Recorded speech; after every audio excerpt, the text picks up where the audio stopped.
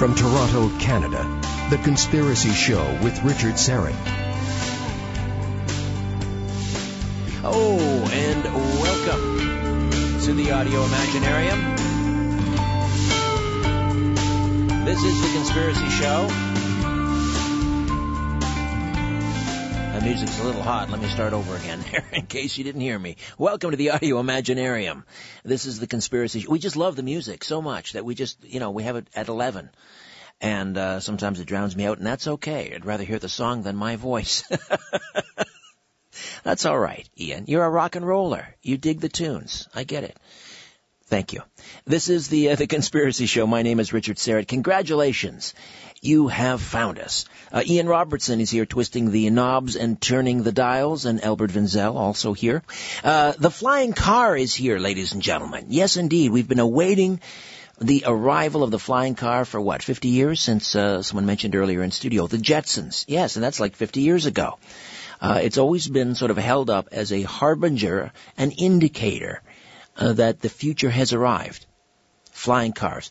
Paul Moller is standing by, and he's an inventor who has designed a prototype of a flying car. It's called the Skycar. Get this, it fits in a single-car garage, although nobody parks in their garage, right? Up here in Canada. Nobody can park in their garage. However, this would fit theoretically in a single-car garage, and it takes off and lands vertically. It's designed to fly at over 300 miles per hour, and it can be driven on the street to your nearby heliport, where it will use something called an automated highway in the sky. It's called HITS. We'll find out about that. It's all under development by the U.S. government. Under development by the U.S. government. Well, maybe my old colleague George Ginescu here was right. That means it'll be another 50 years before it comes to fruition. We'll find out. Get on up to the website, strangeplanet.ca. Strangeplanet.ca. Go to the radio page. Click on The Conspiracy Show. That's your portal to this radio program. And while there, don't forget to register. It's quick, easy, and free. And that will gain you access to membership-only areas like the past show audio archives, which go back, I believe, as far as, what is it, Albert, the summer of 2012? We have shows going back at least that far. And while you're on the Conspiracy Show page, check out the slide carousel up at the top. Those are those revolving slides. And Albert and I have posted our usual assortment of tantalizing tidbits, fascinating news items. You may want to check out a story from a very august periodical, The Atlantic Monthly. And the article is called, I love this title, If You're Not Paranoid, You're Crazy. As government agencies and tech companies develop more and more intrusive means of watching and influencing people, how can we live free lives? So there you go. Now even The Atlantic Monthly is sort of cottoning on to the whole idea of conspiracies and surveillance and so forth. I tell you, this stuff is getting so mainstream pretty soon, it'll be on The View. There's also an article from the Huffington Post about tonight's guest, Paul Moller, and his aforementioned flying car, and that'll serve as a nice primer for tonight's conversation. The article from Huffington's Bill Robinson is titled, Tech Future. Hold on. Paul Moller's Skycar is coming. So, why don't we dive right in, having said that. Paul Moller founded the Moller International and has served as the company's president since its formation. He holds a master's in engineering and Ph.D. from McGill University, and he was a professor of mechanical and aeronautical engineering at the University of California, Davis, from 1963 to 75, where he developed the aeronautical engineering program. In 1972, he founded Supertrap Industries and was CEO, as Supertrap became the most recognized international name in high-performance engine silencing systems. Supertrap Industries was sold in 1988. In 1983, Dr. Moller founded the Moller International to develop powered lift aircraft. Under his direction, the company completed contracts with NASA, the NOSC, DARPA, NRL, Harry Diamond Labs, Hughes Aircraft Company, California Department of Transportation, and the U.S. Army, Navy, and Air Force. These contracts included the development and deployment of numerous unmanned aerial vehicles and Wankel-based engines. Dr. Moller has received 43 patents including the first U.S. patent on a fundamentally new form of power lift aircraft. Paul, welcome to the Conspiracy Show. How are you? Good, thank you. Pleasant to be with you. My pleasure. Now, let me make sure did I pronounce your last name? Is it Moller or Moller? Moller. Moller. All right. Now, we have, as I mentioned earlier, we have been anticipating the arrival of the flying car for at least 50 years. What's taking so long? Well, I think the fundamental problem is that a vertical takeoff aircraft is in many ways like the hummingbird. It requires a very powerful power plant. In the hummingbird's case, the bird has a very high metabolism that gives him the kind of power he needs. But it is a unusually power requirement during the vertical takeoff mode that, of course, can reduce once you're going forward and you fly like an airplane. But what's missing was a power plant that would make that possible. And so much of our time over the last decades, really, has been developing that power plant, that engine that would be able to lift over 2,000 pounds of weight, and in the form of 4 passengers and a roughly 1,500-pound aircraft into the air vertically. And so, what have you been able to accomplish? What innovation have you developed that others have not been able to do? Well, we started off with the Wankel engine, the rotary Wankel engine that was invented in Germany, and at one time was thought to have a great future, but I think it was misapplied as far as where it was put. It had a future in aviation more than it had in the automobile industry. We acquired some of the first engines back in the 60s and began a research and development program, and now, a couple of $100 million later, in today's dollars, we have an engine small enough you could hold in the palm of your hand that would drive your car down the highway at 65 miles an hour. Now, we hear about Amazon, thinking about or on the cusp of delivering our parcels and packages using drones. And there are also, now granted, those are unmanned aircraft, but I'm just thinking, the complication of having all of this traffic in the air, drones flying everywhere, and now add to that mix flying cars. I mean, it would be chaos, I'm thinking. Now, above and beyond the idea of developing, this Wankel engine that has the power for vertical liftoff and landings and so forth. What about the other consideration, logistically? How could we manage that kind of traffic up in the air?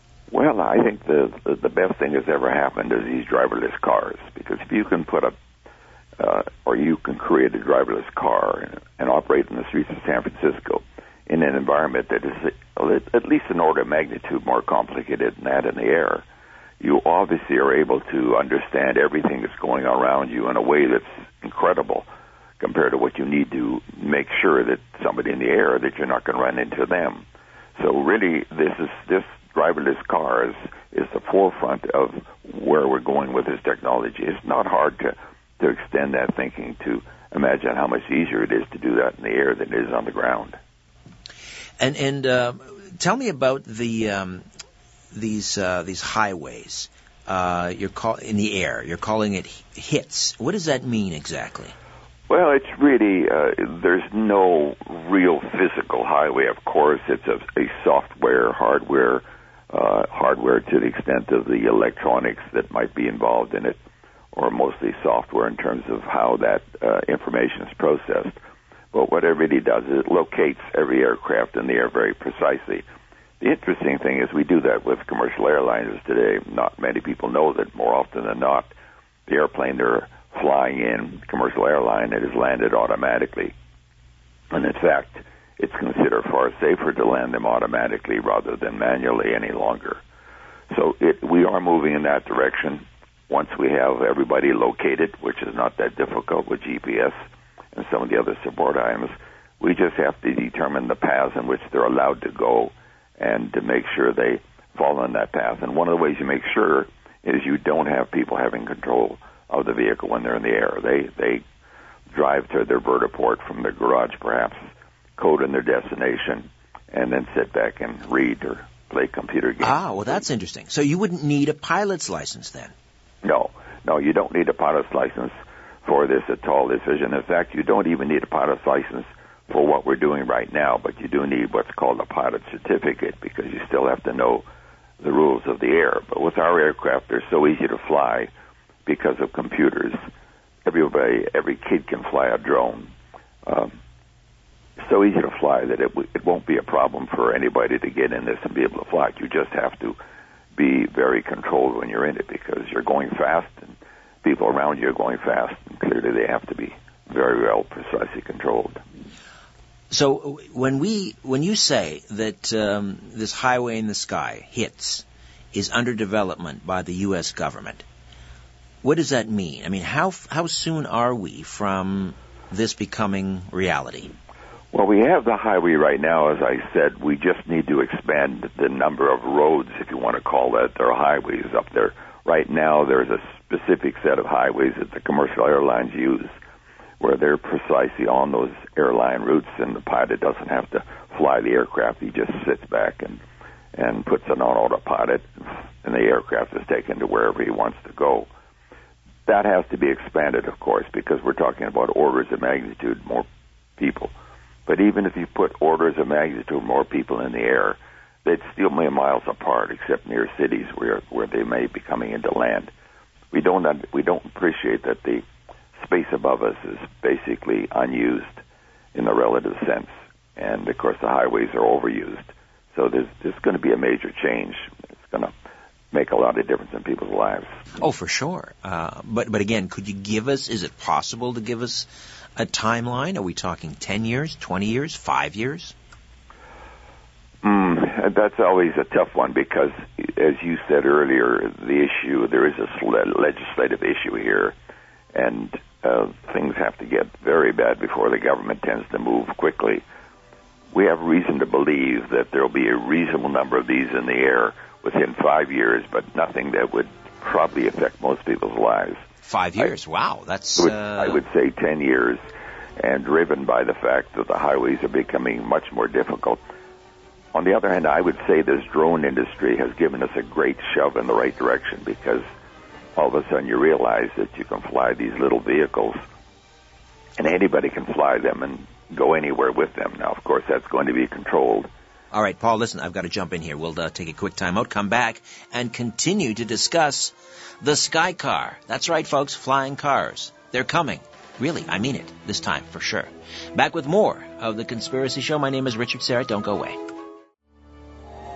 Corporations, governments, and sometimes entire civilizations. What goes up must come down. And it lands on The Conspiracy Show with Richard Serra. Moller International has developed the first and only feasible, personally affordable, personal vertical takeoff and landing vehicle the world has ever seen. And Paul Moller is with us. We're talking about the Skycar. I'm looking at the photograph here, Paul, on Moller.com, Moller, Moller.com, the Skycar. It's 4 engines, correct? 4 lifting nacelles, 2 engines in each one counter-rotating. That way, if an engine fails, you still can fly the aircraft. All right, well, and you say you can fly it, but really, as you mentioned earlier, and this to me left me sort of gobsmacked, no pilot license necessary because these are, like the Google cars we're anticipating, they're driverless. You don't need to, once you drive it to the heliport, I guess you push a button, a vertical takeoff, you punch in the GPS coordinates, and it does the rest, correct? Yes, that's the future. I mean, we're not going directly there, of course. We're looking at vehicles that could be used for rescue and border patrol and a lot of other very useful immediate applications as the market builds up and as we build up a record of safety.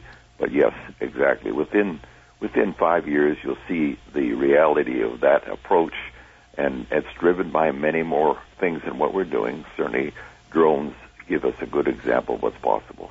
And these would be the size of the Skycar. You could drive this. It would take up a single lane. You could drive it at highway speed.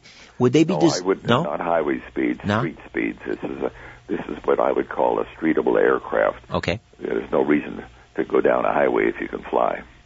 All right, so it would only be designed to take you to and from your garage, your single-car garage, to the nearest heliport. Right. At some point, perhaps even locally within the city, but I think that's going to depend on improved battery design. Right now, that's the proper way to describe it. So for touring, it would be electrical, battery?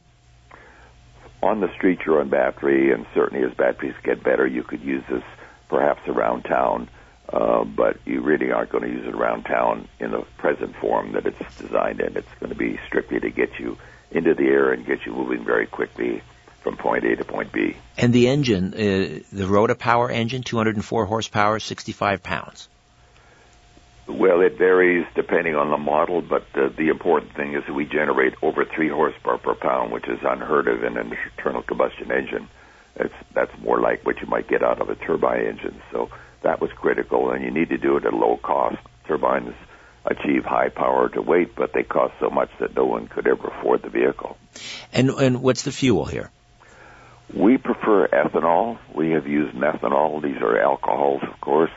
And, of course, we've done a lot. We've used diesel, but not in the aircraft. We use diesel in our engine, and we've done some flying with gasoline. But given a choice, if it's available, we would use ethanol as our first choice. Now, what about, I mean, you mentioned this, ultimately this could be driverless or pilot. You don't need a pilot's license. And I'm thinking back a couple of months ago, there was a story of someone who hacked into a jet, the autopilot feature on a jet.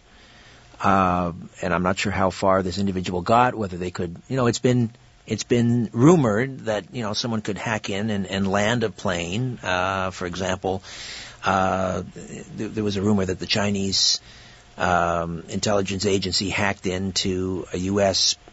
jet and force landed it in China and so forth. I don't know if these are apocryphal stories, but the overall, what I'm thinking about here is a potential security risk. Let's say we've got, several thousand of these Skycars. Could they not be commandeered through a computer, and all of a sudden you've got a potential weapon? Well, it's hard for me to say that that's impossible, but I'm sure as time goes along, we're learning every day how to protect ourselves. This is a very important technology, how to protect ourselves from electronic interference. So I won't say how you could protect yourself. I'm convinced, based upon what I've seen, that we will find means, kind of redundant backup security systems, that if one system's taken over on board the aircraft, another system comes into play. That would be my solution based upon the way we've designed the aircraft in the first place. All right. How long have you been at this, Paul? How long have you been developing this? Longer than I care to admit, but I started designing my first helicopter when I was 15, and that's back in 1951. All right. And so what was the impetus for this, for developing the Skycar? Is it traffic congestion? Well, you're giving me too much credit there. It really started out with a personal desire as a 6-year-old to imitate the hummingbird. I grew up in a rural part of Canada, in British Columbia, and getting to school was a major task in the middle of winter. And so the idea of getting there the way the hummingbird is able to fly was very attractive, and it started me on a path that I've never left. Is there a prototype now? I mean, are you using a Skycar? Yes. Oh well, no, I don't use it because it's a experimental vehicles at this time, and there's a lot of government control over what I do and when I do it. But we, of course, have flown many different vehicles, and we've flown some of them many, many times. But now, as we get closer to reality, the government becomes even more a part of what we're doing, because we have to, if we want their approval, the FAA's approval, then we have to play their game, and that means being very cautious how we use the vehicle. But it's all part of the bureaucratic process as it moves forward. Have they been helpful, cooperative, or are they throwing every potential obstacle at you that they can? Well, they're like most organizations. There are people and groups within the organization that have been incredibly helpful. And there's other ones that really haven't been against us, but they don't necessarily get enthusiastic about new ideas. So we are working, of course, with everybody that we have to work with, but we we certainly have people that are very supportive of something different from what we're dealing with today. But again, there is an experimental or a prototype that is lying in a hangar somewhere, sitting in a hangar somewhere. Yes, in fact, I have some of the original prototypes sitting, a few 100 feet away from me in sort of storage. Some of the ones we flew very early on, but right now we have two models that we. One that we're getting ready to fly this fall. It'll be a production version rather than a prototype. It'll be something that you could buy sometime next year. It's what we call the Jetson-like vehicle called the New Era. If you remember the Jetsons, it looks very much like that. The New Era 200. Exactly. I'm looking at that now. That looks nothing like the Skycar. I mean, this looks like a flying saucer. It's wingless. It's a wingless craft. It's not very fast. It's a practical, recreational, utility vehicle, but it's fun. You can take off vertically. You can fly around in almost your own magic carpet. So from the point of view of the attractiveness to a user, the only difference is you won't be able to go faster than, certainly not above 100 miles an hour, whereas the Skycar is designed for much higher speed. But it's wingless, correct? It's winged in the sense, when people throw a Frisbee disc, right, it still flies. So yes, it's wingless in that sense, but it still creates lift, much like a Frisbee. Now, the New Era 200, what's the price point on that? Well, we don't know for sure because we are viewing this as initially an international auction because we've had so much requests from around the world. So clearly it's going to go out there at almost any price initially. But we know that the vehicle is dependent pretty much on the cost of the engine. And so there'll be a time, and I can't tell you if that's 5 years from now or 10 years from now, where you'll be able to buy the New Era version for under $50,000 and the Skycar for under $75,000. But that's not going to happen tomorrow. Granted, under $50,000, you can own your. I don't care what anyone says, Paul. I'm going to call it a flying saucer. The New Era 200. I mean, it looks like a flying saucer, complete with the dome on top, and mind you, it's not flat on the bottom. Now, I don't see any landing gear. I don't see wheels on the New Era 200. How does that? No, it has wheels. It has a really substantial energy-absorbing undercarriage because you always worry about coming out a little harder than you like, and so you've got a lot of ways to keep the people on board safe. Yes, it does have steerable wheel in the nose and two other wheels, but we always maintain only three wheels because, believe it or not, it's classified as a motorcycle in most states in America if it has only three wheels. And that makes life a lot easier in terms of the approval process when you're driving on the street. The rules of a motorcycle are much easier to deal with than the rules of an automobile. No kidding. Interesting. All right. So the New Era 200 will be a three-wheeled craft and be classified as a motorcycle. And the price point, again, $50,000 eventually, we hope. Eventually, right. All right. This to me is amazing. I'm at the risk of sounding like an old, dinosaur, an anti-green. Never been a huge fan of public transit. We tend to pour a lot of money into public transit, not a lot of money into roads, despite the fact that about 80% of us continue to drive. Do you think that the Skycar, the New Era 200, has the potential to alleviate traffic to the point where we would no longer be necessarily so dependent or so, hellbound on pouring all of this money into public transit? Well, I think public transit is still going to grow. Some of the ideas like Elon Musk's Hyperloop and things like that are interesting possibilities. I think mass transportation in some of these modern conceptions is going to come at some point. At the same time, we're going to end up with cars being used typically for shorter distances. The electric car is going to be around for a long time, and if you're going to use it for a shorter distance, it'll really start to dominate. But this fits in between those two. This is the ultimate in personal mobility. You can take off wherever you generally want and go to the top of the mountain and have lunch. It's a freedom that people can only imagine today, but it's still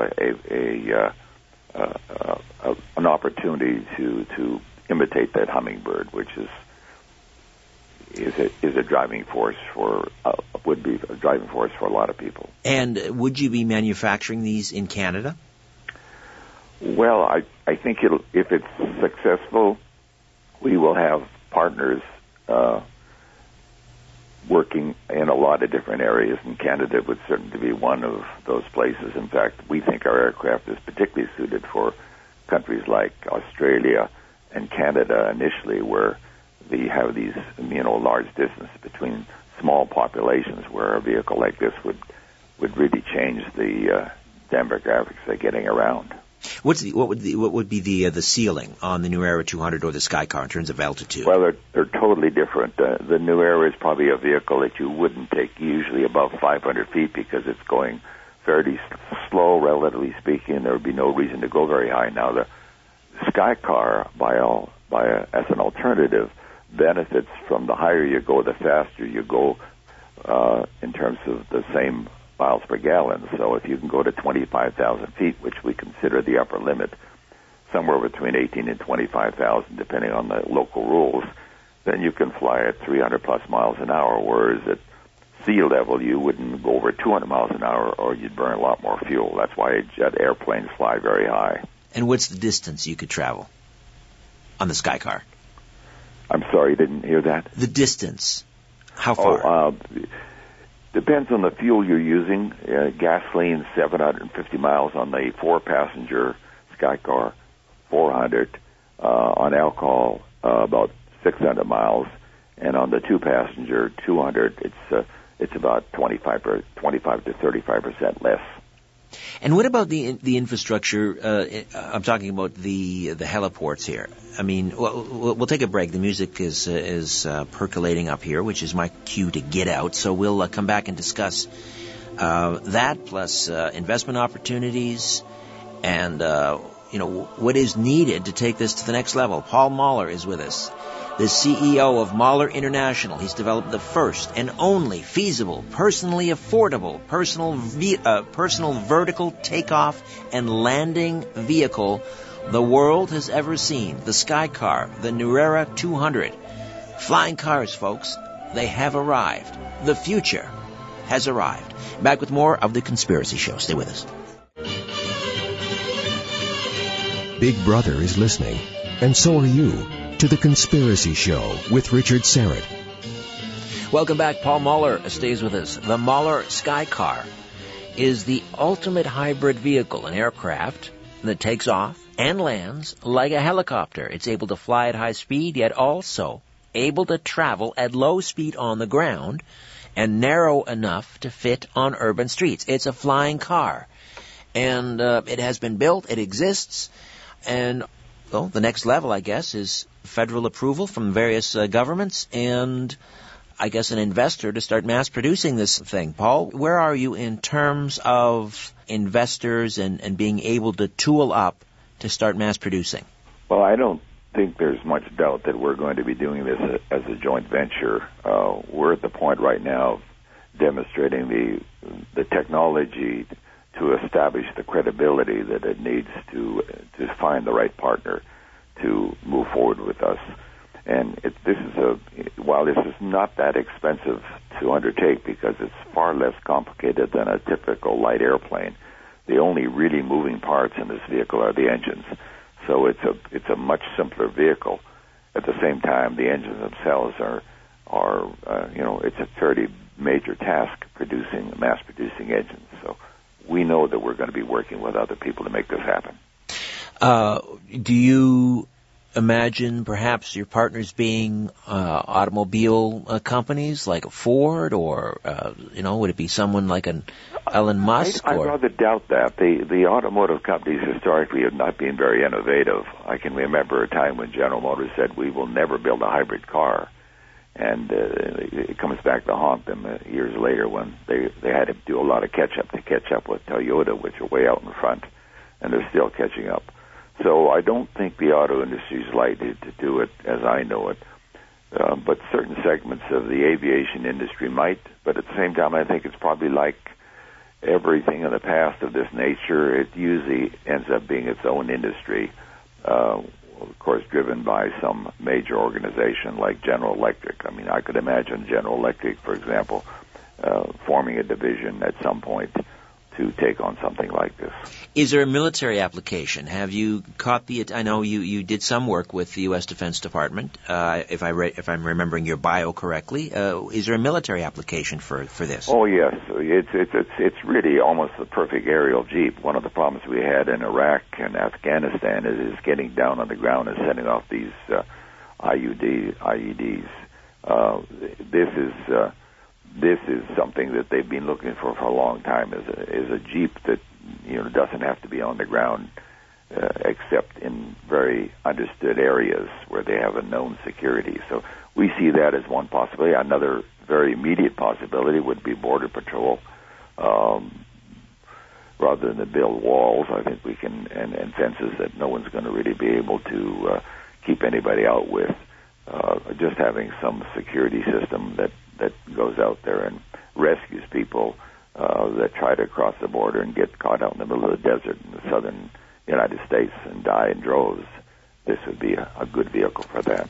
All right, so instead of a wall, the Skycar. Maybe if you rename it the Trump, he'll write your ticket for you. Yeah, I can imagine. Well, how about, the heliports that you would drive to take off? And again, this is a vertical. Well, tell me about these heliports. Where would they be located? How many would you need? Well, they're going to expand as the city and the use of such a vehicle increases. Initially, a city like Davis, which is one I live in, could say is perhaps 100,000 with the student population. You might have in a city like this, say, three places, and they're envisioning doing these at intersections where you have this unused space in the middle of typical roundabouts and other things. So there's some planning already in place where such vehicles would be utilizing existing space in a very convenient way. And also, since there's bound to be some noise with them initially, although we think we have a way of solving the noise problem entirely, having them near traffic as the takeoff point would benefit from that as well. All right, Paul, stay put. We'll take one final time out, come back. Some questions remain. The flying car, I love it. It's here, almost. Hold on to your hats. Back with more of The Conspiracy Show. My name is Richard Syrett. Where there's smoke, there's The Conspiracy Show with Richard Syrett. All right, Paul Moller stays with us till the top of the hour. We are talking about flying cars. The Skycar and the Nuera 200. Now, these are single passenger? Well, interesting enough, we vary all the way from a single passenger to a 9-passenger. We've never built a 9-passenger. We've wind tunnel tested it. But I think really I should give you a little vision of what I think is going to happen here based upon our own studies and those of the government. You probably, for the most part, aren't going to own the Skycar, or you may own the Nuera, but you're probably not going to own the Skycar. What you're going to do is you're going to call up and ask for a vehicle anywhere from 1 to 6 passengers. If you're on a business trip, of course, it'd be a 1-passenger. If you're going with your family, it'd be 6. The vehicle will land if it can, it'll land at your doorstep. If not, it'll land at a Vertiport nearby. It may come and pick you up on the street and take you back to the Vertiport for takeoff, and it would deliver you, and then it would go on its way and continue to work. That way you can have a great utilization of the vehicle, and that will reduce the cost to the point where studies have shown that this will certainly not cost that much more than a regular kind of rental vehicle. Sounds like an Uber Skycar. Yes, I think it makes a lot of sense because you're still going to have your normal car for the most part. You might, in fact, still have 2 cars, but this would be the vehicle that you would use for so much of the things that you'd love to have, that mobility, avoid the airport that we have today and all the misery associated with that, and the ultimate flexibility to go where you want, when you want. So it fills in a role that's totally missing in today's transportation world. So, this could pose a serious threat to, the airlines that are running, Toronto to Montreal, for example, or, these small commuter type airlines. We can handle 75% of the traffic today with the range that we have right now. In other words, 75% of the flights today are 750 miles or less. So yes, but again, they have a problem because that traffic is growing so rapidly that they got problems at airports and a lot of other things. So in a sense, we would save their bacon, so to speak, by giving an alternative that won't impact the traveler nearly as dramatically as it's going to if you don't have an alternative like this. Would each of these, the Skycar, the New Era 200, would they be equipped with parachutes? We have parachutes scheduled in everything that we build. We really, truly, with our redundancy, we have multiple engines. Engines can fail. The vehicle continues to fly. Computers can fail and continues to fly. Multiple gas tanks. This is really built with every element of safety you can imagine, but just perhaps for the personal psychological comfort of the early buyers, we have parachutes in place. They take a little bit away from the payload, so hopefully one would ultimately not need them, but we're starting out with parachutes absolutely just to make people comfortable early on. And what about, again, I'm looking at the New Era 200, the Skycar, let's say the single-seater or whatever. What's the payload? I mean, could you take luggage aboard this? Yeah, a limited amount. Vertical takeoff is a high demand, power demand, so you always have some limitations. But if you have so much baggage, then you rent a four passenger and you use 3 passengers in it and the rest for baggage. So there's options here because you can rent whatever you need, in my vision, as far as payload capability. All right, and hopefully more leg room than traditional airlines. Yeah, we have lots of leg room in the present vehicles. I'm sold. I am totally sold on this. So, I mean, what's next? I mean, are you now lining up meetings with investors? And what is it? What's the next step for you? Yes, we're talking to people from around the world. We have. It's interesting. We've been a public company for a long time, and we have investors from all over the world. Any of your listeners, for example, can become stockholders by just going to our website and finding out the proper party to talk to buy stock. But we don't promote that particularly. That doesn't necessarily put money in our pocket. What we are working with a number of companies that could become joint venture partners for us. That's what we really need, and they're both a number of foreign and a number of domestic. We seem to get more interested in our company from foreign countries like China, than we do from the United States. Actually, we've had a lot of interest from Canada as well. Tell me about the other vehicles I'm seeing on the website Moller.com, the Firefly and the Aerobot. Well, the Aerobot is a term for our unmanned vehicles, and as you noted earlier, we've delivered into the black areas, as we call it, government programs that we really can't talk about. We've delivered a number of vehicles. I think we were certainly the world's leader for a long period of time in terms of specialized vehicle for specialized applications, many of which I don't really know what they're exactly used for. And then we have the Firefly, which is just a variation, a relatively minor variation of the New Era 200, but it's in a utilitarian form where you can offload chemicals, load baggage, rescue people from the side of a building that's on fire, generally all around multi-purpose vehicle. And we are going to probably be concentrating on that more than the New Era initially because there's immediate applications and immediate interest in having something like that available. And again, the Firefly, it looks like a flying disc, except it doesn't have the dome over top like Correct. The New Era 200. You get in and out of it very much easier, and it's really a very practical version of the New Era 200. So, for example, if you had a fire on a skyscraper and you couldn't obviously put a ladder truck and reach people on the 50th floor, you could use the Firefly in a rescue operation. Yes, you notice there's a walkway in directly from the front, and we'd have handrails on the side of that, and you'd come up there and you'd have a ramp that was a air cushion ramp, so to speak, that would go up against the building, and someone would be able to walk directly on this. We can bring down as many as 3 people, but more often than not, we'd bring down probably no more than 2. But it would be exciting to provide this alternative that really isn't available today. And how far are you away from the Firefly being, fully operational, developed, and manufactured? Well, we've got the airframe for the Firefly already built, and so we're just one thing at a time. We're going to demonstrate the production New Era, perhaps by the end of this year, certainly shortly after the end of the year. The New Era, the New Era before the end of this year, the Firefly very early next year, and then the latter part next year we'll have the Skycar 200. The Skycar 400 is a bit further away because of regulations. Now, the New Era 200. Now, forgive me if I've already asked you this, but has that been test flown? That's been flown for now many years. We've had over 200 test flights with it. Never had a problem. Never had an accident.